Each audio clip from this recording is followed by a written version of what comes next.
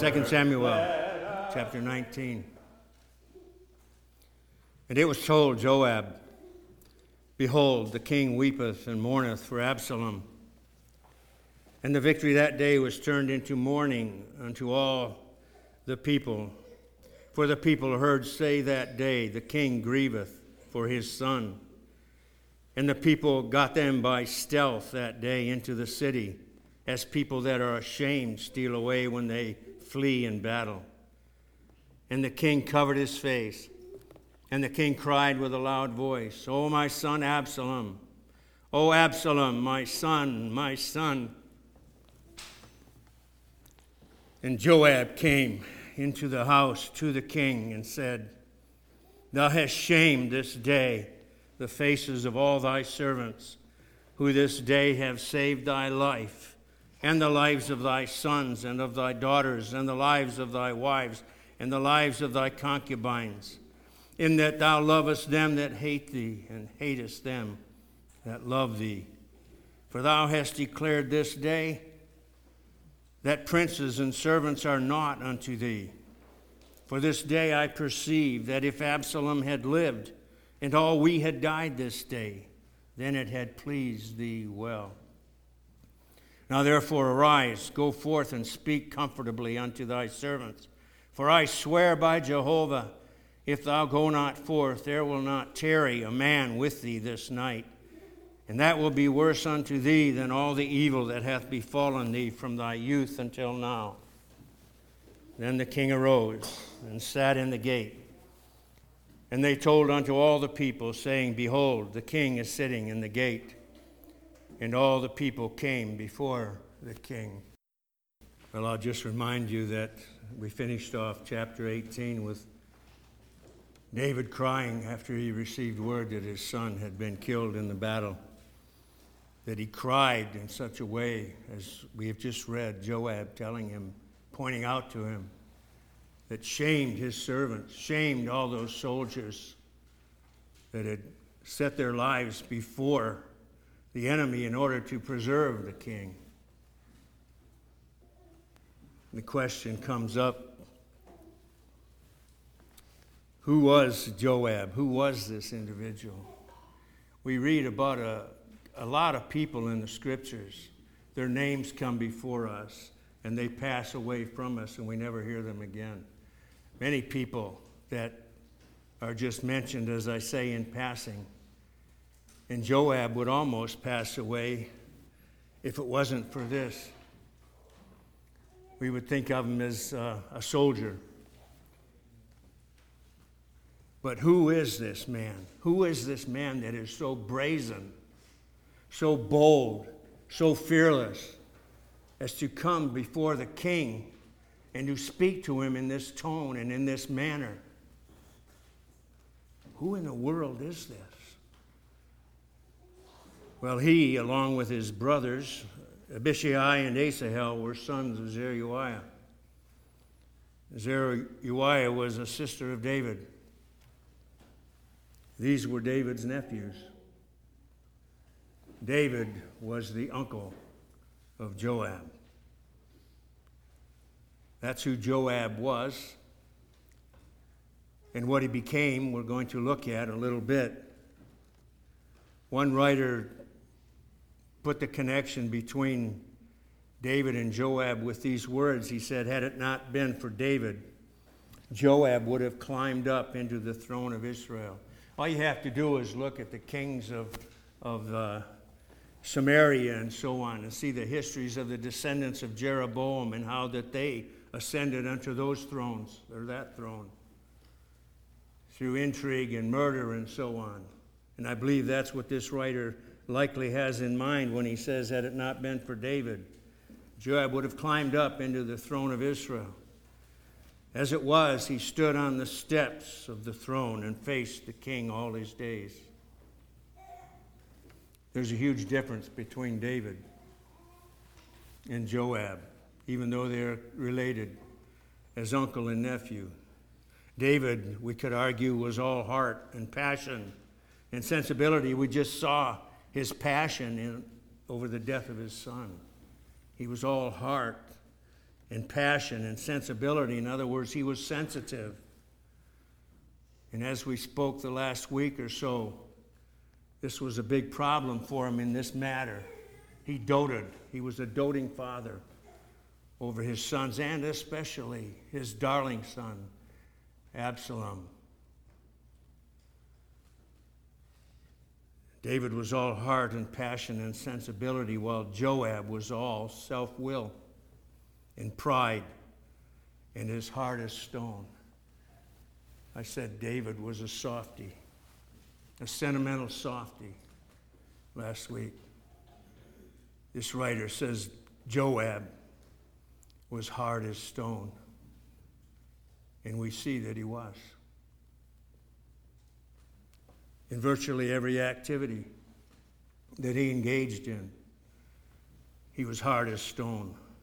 We read in the 2nd chapter of 2 Samuel about a contest, as some writers refer to it, a contest at the pool of Gibeon between the men of Abner. Abner was the one who set Saul's remaining son on the throne of his father, King Saul, Ishbosheth. And he was his captain. He was his commander-in-chief. And we read in that 2nd chapter of 2 Samuel about them coming together at this pool, each with some men on either side of this pool. And Abner has to take the guilt for engaging in conversation that amounted to a challenge. Joab, send some of your men over to sport with some of my men. What he meant was to do battle with them. Single individuals in pairs fighting each other. Let's have a contest. The picture that we get in our minds reminds us perhaps of the Romans and their gladiators in putting men into contests and combat with one another for sport. Well, these men, it turns out, were so equal in their skill and their strength that they almost immediately killed each other, thrust each other through with their swords, so that 24 men lay dead to satisfy Abner's challenge, to satisfy Joab's pride in sending men over. And then they engaged in a further battle. And as far as we can tell, Joab defeated, his men defeated badly or goodly, depending on your perspective, the men of Abner, and slew some 300. And so Abner, with his remaining men, was fleeing. But they were just sporting. One writer, in fact, Matthew Henry, wrote in this about this divine providence serves its own purposes by the stupidity of men at sometimes. I believe that that's appropriate for this. Divine providence, we'll see this, if we can call it a trail of blood of sorts, that this began something of a trail of blood with regard to the men of Israel, to the followers of Abner and the followers of David through Joab. As I said, it seems like this contest was akin to gladiators, similar to those battles that they had in order to satisfy the lust of the crowd. We still have something of that in our day and in our nation. But Joab, beyond this, he became the chief of the host. He became the commander-in-chief of David's armies. Commander-in-chief, captain of the host of Israel, because he responded immediately to the challenge or offer of David in 1 Chronicles 11, 4 through 7. And the tale is also told without including this offer, without including this challenge, the tale of this decisive contest or conflict with David's men and the Jebusites, so that David's men could take Jerusalem, or Jebus, that it would become the city of David, that it would become the Zion of Israel, God's holy hill. But here David made an offer. Whoever goes up and takes this hill, this city from the Jebusites. He will be chief. He will be chief among you. And it was in this that it was demonstrated to all the soldiers, not just to the Jebusites, who in their horror discovered it, but to the men of David, that Joab had what it took to be commander-in-chief of the army of Israel. And so David, according to his promise and his offer, made Joab captain of the host. One English writer from the last century described Joab as the Marlborough of the empire of Israel. Now, I'm going to admit to you that when I read that, all I thought about with Marlboro was cigarettes and a man with a tattoo on the back of his hand. Yeah, I smoked years ago. I gave it up over 50 years ago. But that's all that came to me. I had to look it up to find out exactly what kind of a comparison this writer was making. And I found out that he was referring to the Duke of Marlborough in English history. And the Duke of Marlborough was one of the greatest military commanders and statesmen in the history of England. Victorious in the battles of Blenheim in 1704, and Rumilly's in 1706, and countless other campaigns, we're told. Marlborough, listen to this, because I think this is the comparison between Marlborough and Joab.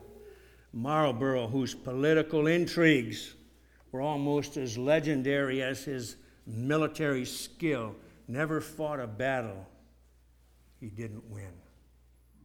I think that is Joab, and I agree with this writer in this comparison.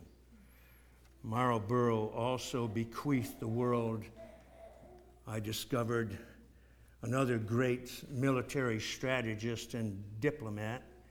Marlborough's name, the Duke of Marlborough's name, happened to be John Churchill. His descendant was Winston Churchill, the Prime Minister of England during World War II and on one occasion afterwards. But this is Joab. This is the picture of Joab. And he is hard as stone. And he's like Marlborough, his intrigues, his military skill, and really his ruthlessness and his determination to win at any cost. His name is mentioned 81 times in 2 Samuel. Only once in 1 Samuel, and that's just as being the brother of Abishai. 81 times in 2 Samuel. And yet, how much do we know about Joab? Well, the author of 2 Samuel tells us a whole lot, very much. And I submit in that ruthlessness, in that hard as stone heart of Joab's, that he was also a bloodthirsty murderer. A bloodthirsty murderer.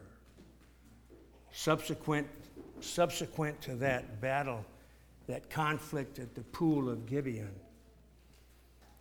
Abner, who was supporting Ishbosheth, David's enemy, as it were, the one who was challenging him for the throne of Israel, or who thought that David was the challenger. But Abner finally had it with Ishbosheth, and he came to David to make an agreement with him that he would turn over the rest of the tribes of Israel to David if he would make a covenant with him. David was agreeing to this, and Joab heard about it.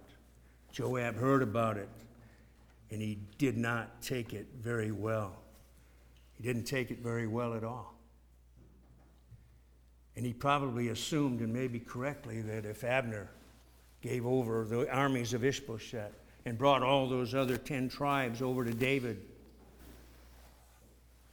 that David might likely make Abner commander-in-chief instead of Joab. At any rate, he heard that Abner had had a good meeting with David and was headed back to Ishbosheth. And so he went after him, and he caught up to him. And he came up to him, and he spoke to him kindly. But he took him by the beard and pulled him down and slew him, murdered him ruthlessly. His heart was hard as stone. Joab may have thought that he was an avenger of blood in this case, but he wasn't following the law well at all. Abner had slain his brother Asahel in that battle at the pool of Gibeon. Asahel was running after him. Asahel, whom we're told was fleet as a hind, fleet of foot as a deer, was running after Abner to continue the conflict with him. Abner stopped a couple of times to tell him, "Don't catch up to me. You won't survive. And what'll I tell your brother Joab?" But Asahel wouldn't have any of it. And he pursued and pursued until he caught up with him, and Abner just struck him with the hind part of his spear. In those days, they sharpened that hind part of the spear so they could stick their spears in the ground when they were camped. And he smote him with that sharpened hinder part of the spear and killed him. Joab may have been trying to justify murdering Abner on the basis of the avenger of blood. You remember how that when someone was slain in Israel, the Lord, through Moses, told Moses to set up these cities of refuge for the manslayer, that he could flee there and then be judged. But as long as he got to that city, the avenger of blood couldn't take his life unless he was judged to be guilty of murder, which Joab would have been. But nonetheless, I'm only setting forward here the excuse that this heart of Joab may have been making for him in this murder of Abner, this bloody murder. And when David found out about that, he tried to distance himself. He did distance himself from Joab. And he lamented, and he had a grand funeral procession for Abner, a great man. And he pronounced, and we hear this when certain people in high places in the visible church pass on, that, "Oh, a great man has died in Israel this day." Well, that's what David said about Abner. A great man in Israel has died. And he lamented truly from his heart the death of Abner. And this is one of the first times that he makes this statement that he is forced to make more than once later on. But he says in 2 Samuel 3:39, "And I am this day weak, though anointed king." That's the picture we have here. That's the picture we have when Joab comes in our passage that we read at the beginning. Joab comes to confront him because David is actually weak compared to Joab. He says, "This day I am weak, though anointed king. And these men, the sons of Zeruiah, are too hard for me." Too hard for the giant slayer David. Too hard for the one who slew all those Philistines when he was a captain under Saul. Too hard for this mighty king. That's what Joab was with his brother Abishai. "These men, the sons of Zeruiah, are too hard for me. Jehovah reward the evildoer according to his wickedness." I can't do it. I don't have what it takes. I can't do it. But the Lord reward the evildoer. And we see later this very same behavior duplicated when Joab slew Amasa. When he slew Amasa was related by blood also. This was after David was being brought back to Jerusalem by the people. They were bringing him back. And he made Amasa, who was the captain of Absalom's host. Strange things are happening here.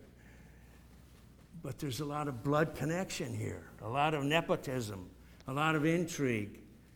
But nonetheless, in order to cement the relationship with those that had revolted against him, in order to bring them back to to himself in love and sincerity and truth. He makes Amasa to be the captain of the host. Amasa was also David's nephew as Joab. Amasa was a son of his sister also. David made him captain of the host. And the important words in that verse are in the room of Joab. We're learning that you don't want to be in the room of Joab because he's going to take you out. And that's precisely what he did with regard to Amasa, his cousin. It's not a good place to be standing in Joab's way, to standing in the way of a jealous, a revengeful man as Joab. Joab was a bloodthirsty man.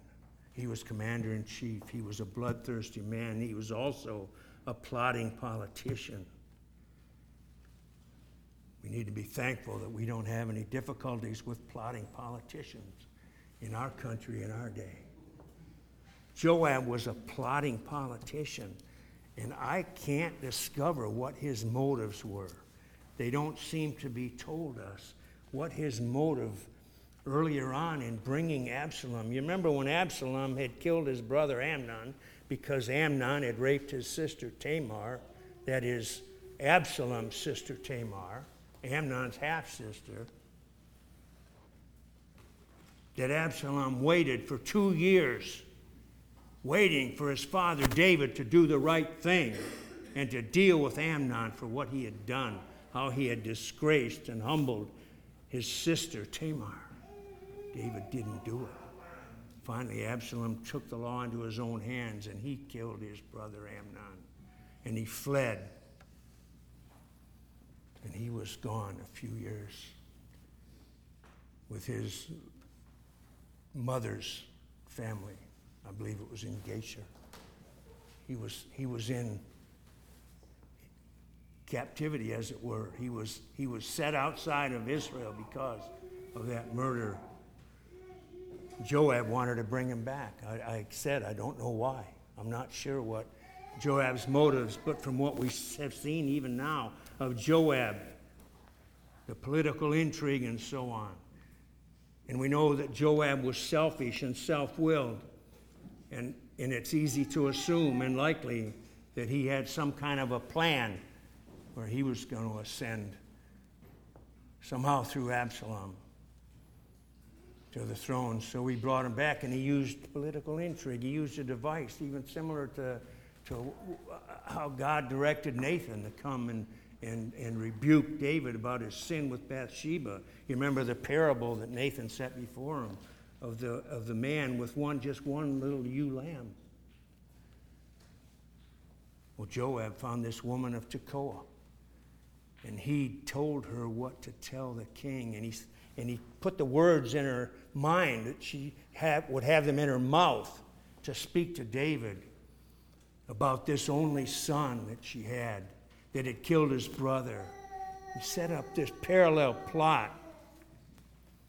And David evidently, even as with Nathan's parable, he didn't see that it was about him.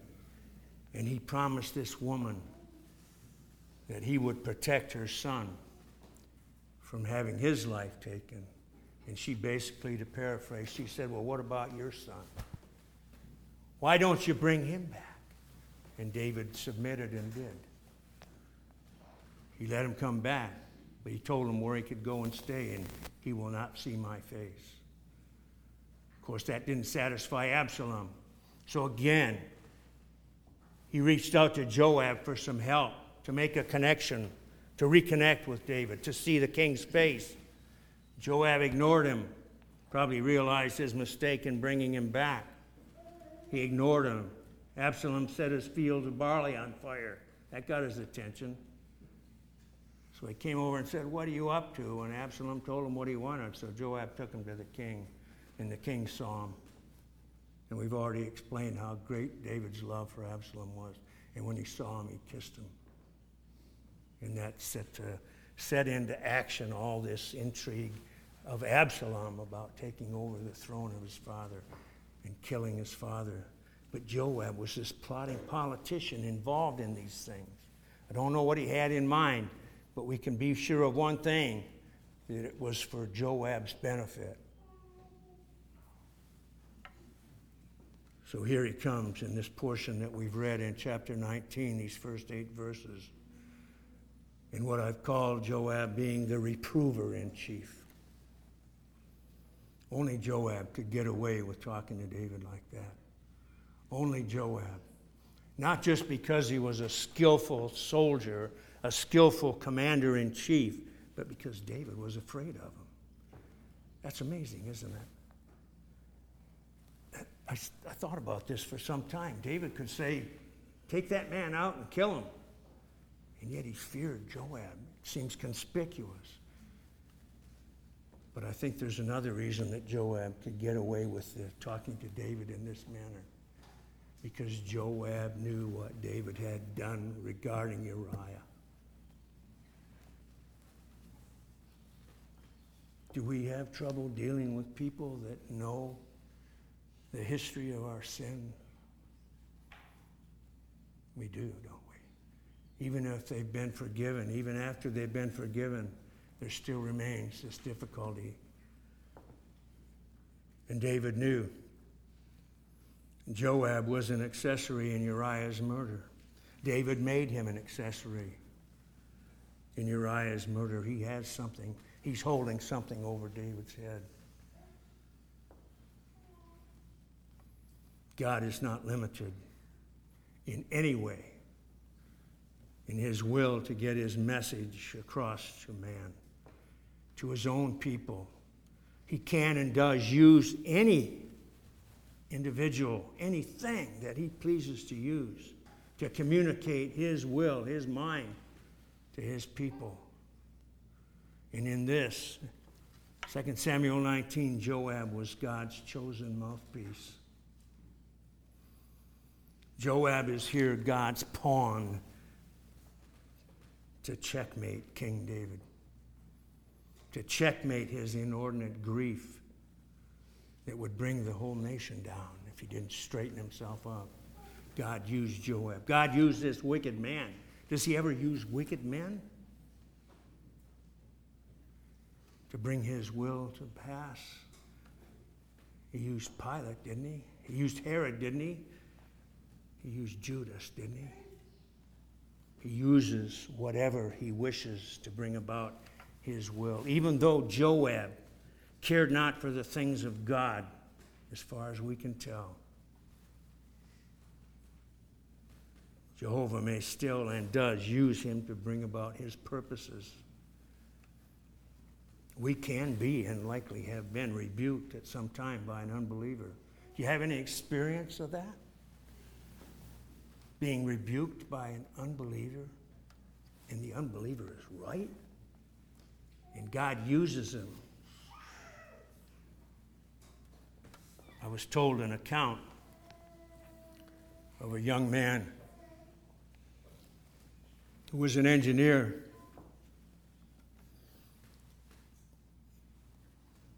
His name was Chuck. He doesn't worship here, but his name was Chuck, and he was Italian.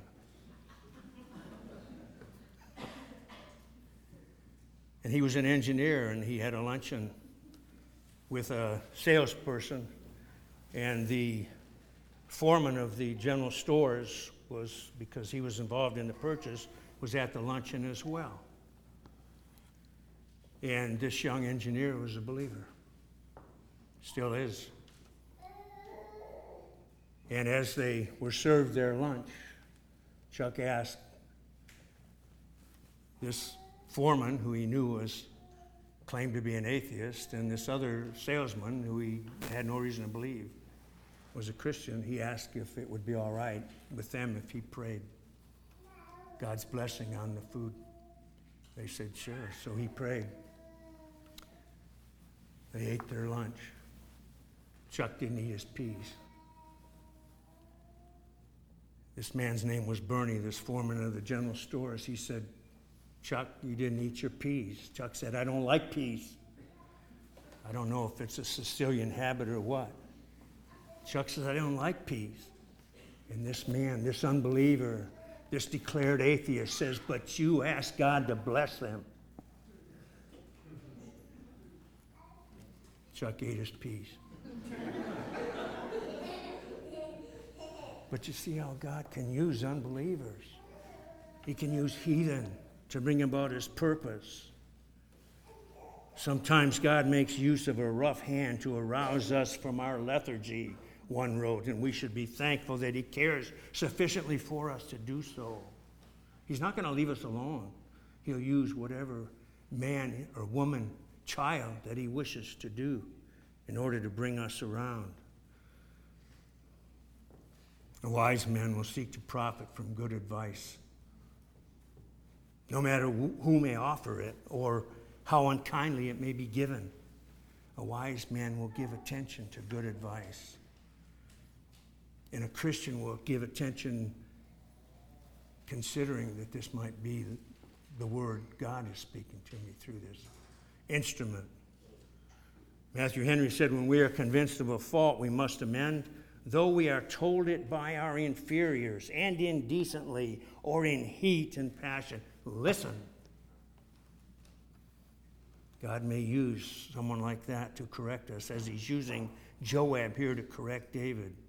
You remember how Pharaoh corrected Abraham when he told a lie about Sarah being his sister, and later Abimelech reproved him for the same lie that he told him. And another Abimelech had to rebuke his son Isaac. And here God is using Joab to correct David. In Isaiah, Cyrus is referred to by the Holy Spirit, by God, as my shepherd. Nebuchadnezzar is referred to by God as my servant. These are God's servants. He uses them. He uses Pharaoh. He uses Abimelech. He uses Joab. One suggested that Joab spoke to David like a Dutch uncle. Something else I had to look up. In a dictionary of phrase and fable, the use of the phrase "talk like a Dutch uncle" meant that someone was being given a severe reproof, since an uncle's rebuke was something to be respected. This is evidenced, this writer said, by the Latin classics and onward. And he said, as far as the history, since the rivalry between England and Holland had created a situation where anything Dutch was seen as something hateful, a Dutch uncle was one whose comments were to be respected while being nonetheless more strict and caustic than those of an uncle from other countries. Joab was being a Dutch uncle.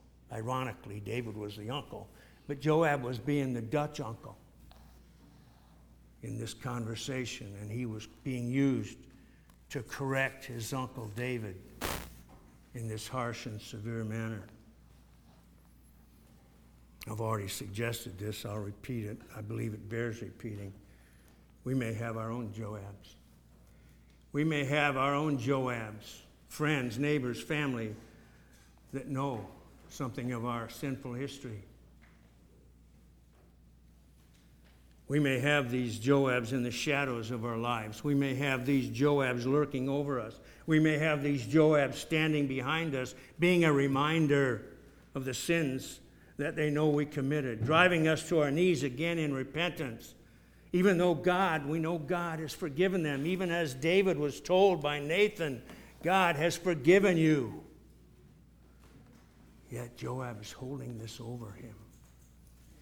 And we probably have our Joabs. We've confessed our sin. God's forgiven. But these Joabs remind us, because they were tools that we used perhaps, like Joab, to have our way, as David used Joab. Because of our willful sins, were we not adding by these willful sins? Were we not adding to the nails that pierced our Savior's hands? Were we not adding to the nails that pierced our Savior's feet? Were we not adding to the sharp pieces of metal on the whip that was used to tear our Savior's flesh off his bones? This is what David, I'm suggesting, is facing as Joab's bringing him to his senses. But he's listening quietly, patiently, because Joab has something over him. We read in 1 Kings 15:5, this always amazes me. Because David did that which was right in the eyes of Jehovah, and turned not aside from anything that he commanded him all the days of his life, except in the matter of Uriah the Hittite. Are you kidding me? How is that in the Word? How is that in the Word where the Holy Spirit says David did that which was right, didn't turn aside from anything that God commanded him all the days of his life except for that matter of Uriah? Doesn't even mention Bathsheba. Of course, that would be included in the matter of Uriah the Hittite. But we know it's recorded. Other sins of David, numbering the people, other sins of David, his guilt, his folly. And yet, God, the Holy Spirit, says David did that which was right. That's incredible. That would be unbelievable if it wasn't for the gift of faith that God has given his people. And I believe that caused David most likely to write this psalm, just these few verses from 103. Surely Jehovah is merciful and gracious, slow to anger and abundant in loving kindness. He will not always chide, neither will he keep his anger forever. He hath not dealt with us after our sins, nor rewarded us after our iniquities. Isn't that what 1 Kings 15 is saying in ignoring all these things? For as far as the heavens are high above the earth, so great is his loving kindness toward them that fear him. What? As far as the east is from the west, so far hath he removed our transgressions from us. So far. How far is the east from the west? He has cast them into the depths of the deepest sea. He doesn't look on them anymore. He doesn't bring them back to us. These Joabs may, but God doesn't bring them back to us again. How great a love our Father has for us. How great a love our Savior. How did he remove our transgressions from us as far as the east is from the west? Did he not, in some mysterious way, remove his darling Son from himself? In some mysterious way, I say.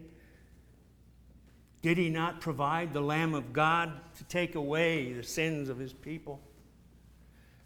And we read in Proverbs 8 those words, then I was by him, and I was daily his delight, rejoicing always before him. Jesus was daily his delight in some mysterious way. He sent him to save us. He parted with him in some mysterious way for a time. David wasn't willing to part with his son, but God was willing to part with his. That's how great his love is for his people. And that's what we're observing. That's what we're remembering at his table. That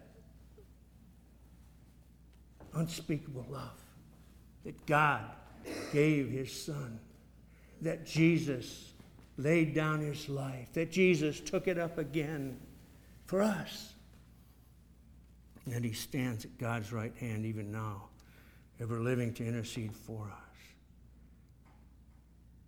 Here, O my Lord, I see thee face to face.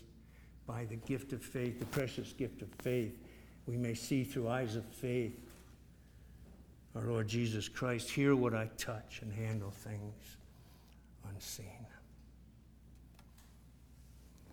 Let us pray. Our Father, help us now to approach thy table in true faith. We would even pray, O Lord our God, that thou would increase our faith mightily. Increase it. Even as the apostles, thy disciples, Lord, cried unto thee, Lord, increase our faith, that we might see Jesus. O Lord our God, have mercy upon us and help us, we pray.